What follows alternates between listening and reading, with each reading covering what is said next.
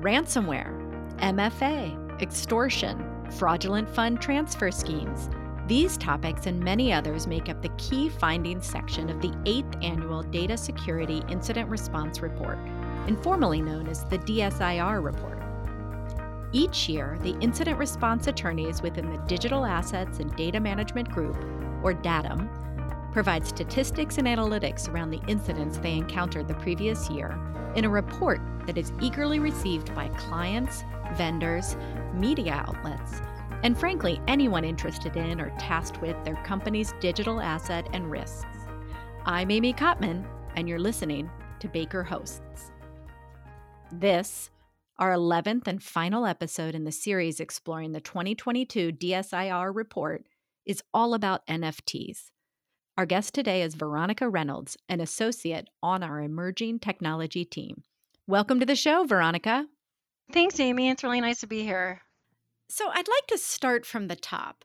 Veronica, can you tell us a little bit about NFTs and how the market has grown from 2021 into 2022? Yeah, absolutely. Thank you. I'm really excited to discuss this topic with you. I've been involved in the digital asset space for some time. I got really curious about Bitcoin in 2014 and got my first few Satoshis, which are fractions of a Bitcoin. And then that put me in a position to receive the Ethereum white paper shortly after it was released. And that further spurred my curiosity, and I sort of went down the rabbit hole, so to speak. So I was around in 2017 when really the first crypto NFT project launched called CryptoPunks. They were 10,000 algorithmically generated punks that had different attributes, and these were largely shared within the cryptocurrency ecosystem, people who were very active in the space. Then later in 2017 into early 2018, CryptoKitties hit the scene, and that became majorly popular at the time. Mass media outlets reported on it. There were so many transactions occurring with these new NFTs that it actually, at certain points, clogged the Ethereum blockchain, made it difficult to process transactions for other applications. And then we saw that hype die down a little bit in 2018 when we saw the market take a dip.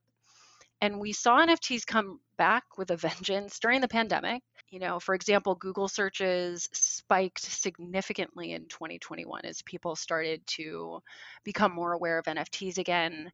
In 2021, it was reported up to 44 billion was spent on NFTs. So we're seeing massive growth and adoption of this asset class. We're seeing continued growth, although in Q3 of 2022, it was reported that NFT sales plunged by about 60% from the prior quarter. And so we're seeing the demand dip with the general markets as well as the dip that we've seen in the crypto market specifically, but brands continue to invest in this space and developers are continuing to build and innovate on NFTs. So before I get any further in, I did want to just take a moment to define what is an NFT, because understanding, as with all digital assets, the technological architecture and how they operate and rights that may or may not be associated with the assets are really important to understanding whether a certain law applies and certainly how that law may apply. So NFTs are provably scarce, unique digital assets that are created, stored, and transferred on a blockchain. And a blockchain is essentially an immutable, decentralized ledger. And so what's really happening is transactions in NFTs that are occurring across the globe are being recorded to a ledger that everyone has access to view. These assets are unique, right? So they're non-fungible. That means every NFT is different than every other NFT. And that's in contrast to fungible tokens like Bitcoin and Ethereum. Bitcoin, one Bitcoin is the same as any other Bitcoin in terms of value. That's not the case for NFTs, where value is really unique to the token itself, and it's generally tied to the specific content or rights or both that are associated with the NFT, as well as the NFT's rarity. And then there's other characteristics that might impact the price, such as where the media of the NFT is stored, but typically it's essentially the actual media that's associated and then the rarity of the NFT. And then these are digital assets, they're tokens, right, that are cryptographically secured and stored on the blockchain. So, Veronica, you've told us what is an NFT, but can you tell us what are the different types of NFTs? I don't think we have time on this podcast. I mean, this could be a whole podcast episode to go into, an in-depth taxonomy of NFTs. But the most popular type of NFT is referred to as a PFP. It's a profile picture NFT. And so I referenced CryptoPunks that came on the scene in around 2017. And they, along with just NFTs generally, CryptoPunks became much more popular in the 2021 era. They're an example of a profile picture NFT where you can, what people are doing with these NFTs are using them as their profile photos. And it connotes a sort of social capital. Either it signifies you might have been an early adopter, it signifies that you are just aware of this ecosystem and you have one of these, what we call now a blue chip NFT. We also saw Bored Ape Yacht Club, also referred to as BAYC. This was a project that launched in 2021 and has really become, I would say, the most popular NFT project in existence at this point in time. And one of the unique things about this project when it launched was the founders gave certain IP rights to holders of these NFTs that allowed the holders to have commercial usage rights over the media. And so we saw examples of brands and individuals use this IP in commercial ways. So there was a music artist that launched a music label based on a Bored Ape. We saw an actual major music label launch a digital music group, apes as group members. And so we saw a lot of examples like this. And what the impact of granting those rights, which was new at the time, was that it really sped up the proliferation and awareness because now these images were being used in so many ways because people were incentivized to commercialize them. There's other types. We have real estate or land NFTs. So when you buy virtual real estate in digital worlds, you're really buying an NFT.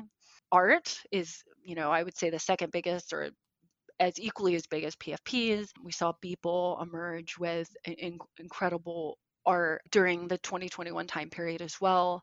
We've seen music NFTs as well as gaming NFTs. And as I mentioned, don't have quite enough time to go into the characteristics of all those. That's just a sampling of the different types of NFTs that are currently being widely used and adopted. Thanks, Veronica. As the market for NFTs continues to grow, what are the risks that unsuspecting consumers face with this digital asset technology and ecosystem? One of the main risks that we see is applicable to consumers in the NFT space relates to phishing scams, where bad actors promote malicious links and trick people into giving up credentials to their digital asset wallets or into buying fake NFTs. So, for one example, bad actors took over the actual social media accounts for a very popular NFT collection and shared links to fake airdrops. And people who clicked on the links were lured into actually connecting and authorizing access to their digital wallet and then having their funds just siphoned from their account. We saw another example where fraudsters targeted another very popular NFT project by using fake websites and flooding the messaging board of the project through Discord, pretending that the project had launched and sharing these fake links so consumers would purchase what they thought was a legitimate NFT only to go back to the messaging board and ask the admins, hey, I bought this 5 minutes ago, 10 minutes ago, I'm just not seeing my NFT. Meanwhile, the admins are unaware that hackers came in. This is all happening very quickly, mind you, and come in and flooded these channels. There was just a lot of confusion that ensued, especially when these hacks were new. And realizing thereafter that, oh my goodness, our message board was flooded with bad actors sharing these malicious links. Meanwhile, they hadn't even launched the project yet. And so there's been a lot of lessons learned as industry has innovated. And I think there's some best practices that projects can include when they're launching a project, things like noticing users that they'll never message them directly, noticing users that this is the only forum that will showcase links where you can buy the NFT, kind of preparing people and educating consumers in advance about what to watch out for with regard to these kinds of scams. And then I think just generally, a major risk stems from the way that this technology is architected. So something I mentioned earlier was like self-custody of a wallet. And there's this phrase that's restated across the industry, and it's not your keys, not your crypto. And with NFTs, there is a little bit of a learning curve with what we call self-custody of assets. And so I think there's a little bit of ways to go to educate people regarding how to hold their assets without using a third-party platform, because that is the only way that you can really use your NFT, for example, as your profile picture, is keeping it in this unhosted, what we call a self-custodied wallet. But as a user, you have to understand that you now are responsible for the assets. So if you lose the credentials to access that wallet, you actually lose all access forever to the assets that are located in that wallet. And so that's a very different paradigm versus thinking about a third party, such as a bank or even a centralized cryptocurrency exchange custodying your assets. What about risks to other ecosystem participants, such as NFT marketplaces and creators? So there's a lot of risks in this area too. One of those are platform vulnerabilities and exploits, which essentially are, you launch a website and it operates in a certain way and you may not know at the time, right? There might be a bug, and that someone can use that in a way that allows them to benefit at the expense of others. So one recent example of when this occurred was a large global NFT platform facilitated unwittingly sales of NFTs that had been marked as inactive by the users. So savvy buyers who realized that what these NFT holders frequently did was, instead of delist the assets, which costs a fee, they would transfer their blue chip NFTs to other wallets that they control. Now, by transferring between the NFT wallets, the holders were able to remove the public listing and avoid, as I mentioned, the fee associated with its cancellation. However, this process merely updated the listing from active to inactive. So savvy purchasers were able to actually go buy these at their prior listing, unbeknownst to people who thought that essentially they were delisting it. So that was a bug that was addressed and fixed by the platform, but it's always something to be aware of with these, with tech in general. We also have money laundering and financing of illicit activities. So NFTs can also be associated with these type of activities because of the characteristics inherent in NFTs that can be used to facilitate crimes. So, for example, there was one terrorist organization that reportedly used NFTs, selling them to raise funds for recruiting and funding their projects. And in fact, a February 2022 report issued by the US Department of Treasury discussed these types of risks, and they noted that there are several qualities inherent to high value art that may make this market attractive to money laundering for criminals, and analyzed NFTs in that bucket. So one of the things, and I'm going to read this directly from the report because I think it's informative. The report stated that, quote unquote, digital assets that are unique rather than interchangeable and that are used and practiced as collectibles rather than as payment or investment instruments are generally not considered to be, quote unquote, virtual assets under a definition that has been provided by the Financial Action Task Force, which is also referred to as FATF, and that is a global money laundering and terrorist financing watchdog. But the report goes on to say that that's one type of NFT, but NFTs used for payment or investment purposes may actually fall under the definition of virtual assets, that definition that was proliferated by FATF. And the reason that that's important is because that means that NFT marketplaces who facilitate sales of the type of NFTs that are used for payment or investment purposes may actually qualify as entities that are subject to a jurisdiction's applicable AML, anti-money laundering, and sanctions laws. So depending on the nature and characteristics of the NFTs offered, those platforms could potentially come under regulations promulgated by FinCEN, for example. And so this just touches on the need to understand the NFTs and the associated rights, what their purpose is, and kind of do this comprehensive analysis so you can understand the risks associated and actions you may need to take to comply with these laws. So those are just a couple examples. Can you tell us what types of enforcement actions are being taken in these cases?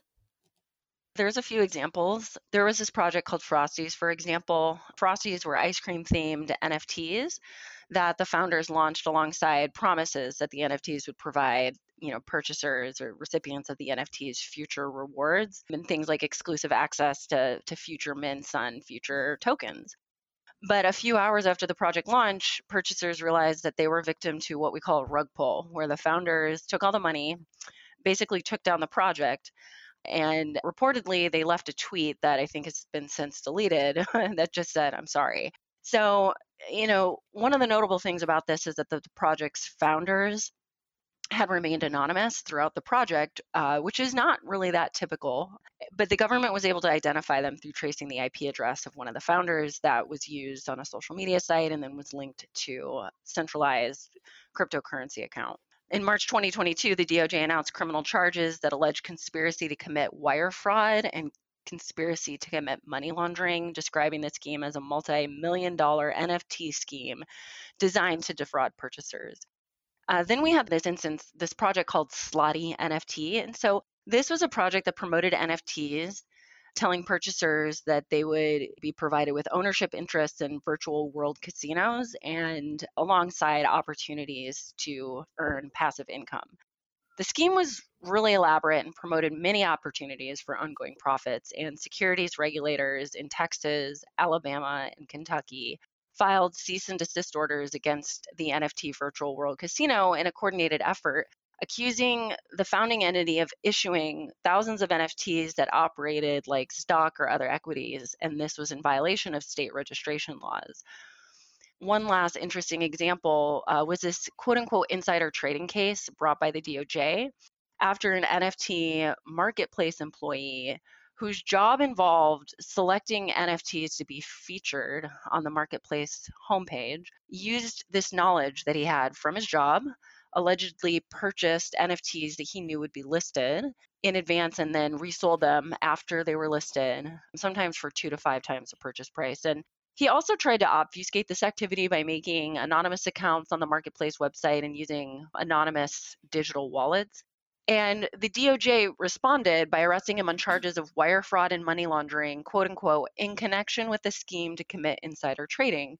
What's notable about this is that the DOJ did not allege that the underlying NFTs were securities. So the NFT marketplace employee instead was charged with wire fraud and money laundering. The SEC did not file a parallel enforcement action, which it typically does in these types of cases, which is notable. It means that there were no allegations that the underlying NFTs were securities, at least at this time. So it really speaks to the need for platforms, even if they believe they're not or they're not selling digital assets that qualify as securities, it still speaks to the import of having policies and procedures in place, which this marketplace actually did. But it just really emphasizes the need for compliance programs from marketplaces. Looking ahead, what can we expect to see with respect to NFTs in 2023 and beyond?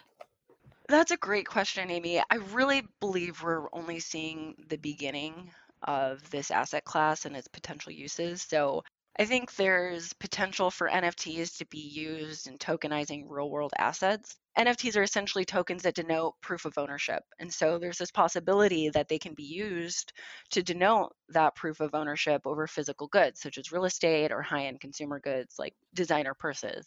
Arguably, I guess using real estate as an example, you could use the NFT to connote ownership of this property. There's a few other steps required to get there. We're not quite there yet, but it's a potential use case that I think is very viable in the future. Another area of innovation that's related to NFTs is the continued innovation of fiat to crypto on ramps. Typically, to buy an NFT, you have to use another type of fungible cryptocurrency like Bitcoin or Ethereum. But this creates a lot of friction in the typical user experience. A lot of people have been onboarded into the NFT community without having a lot of experience with Bitcoin or Ethereum or other fungible tokens. And so, as one example, a large payments platform recently launched a product to help bridge this gap that allows marketplaces to just embed this functionality and allow purchases of NFTs with fiat. And I think over time, we'll see a lot more convergence with what we call TradFi and this emerging asset class. The last couple examples I want to bring up, I think, are really interesting. The first is digital identity. So we're already seeing social media platforms integrate NFTs as like profile pictures, and I think we'll continue to see new innovations integrating NFTs into already existing social platforms.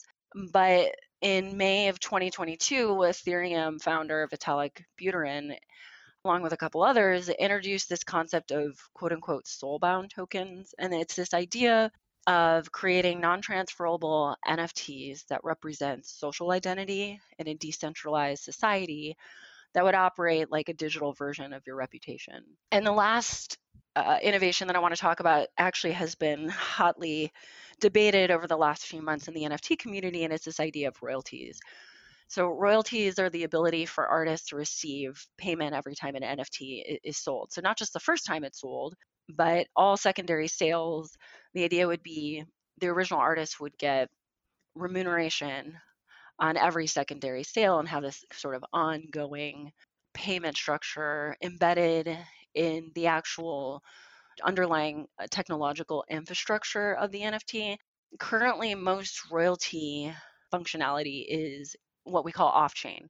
It's embedded in a specific platform. And so anyone who buys or sells an NFT on that platform, that technical functionality requires royalty payments to be made to the original NFT creator or whatever parties it's set up to pay the royalties to on an ongoing basis. But the issue is when that functionality is only embedded in the marketplace, if you sell that NFT on a separate marketplace that doesn't have that functionality integrated, the royalty payments don't continue to be paid. And so NFT creators, there's a camp that have really been up in arms fighting for on-chain enforcement. And so there's been a lot of innovation around smart contract functionality and the creation of standards that will allow that functionality to be integrated, quote unquote, on-chain, meaning it's required as part of the underlying NFT, no matter what marketplace you use. And I think that this also speaks just to, I think, continued innovation that we'll see with smart contracts and token standards on specifically Ethereum, but across the ecosystem as a whole. So I think those are a few of the use cases I think are most interesting and potentially have the most viability in the future. Thanks so much for joining us today, Veronica. Thanks, Amy. It was really nice to chat with you. I appreciate it. If you have any questions for Veronica, her contact information is in the show notes. As always, thanks for listening to Baker Hosts. Comments heard on Baker Hosts are for informational purposes and should not be construed as legal advice regarding any specific facts or circumstances. Listeners should not act upon the information provided on Baker Hosts without first consulting with a lawyer directly. The opinions expressed on Baker Hosts are those of participants appearing on the program and do not necessarily reflect those of the firm. For more information about our practices and experience, please visit bakerlaw.com.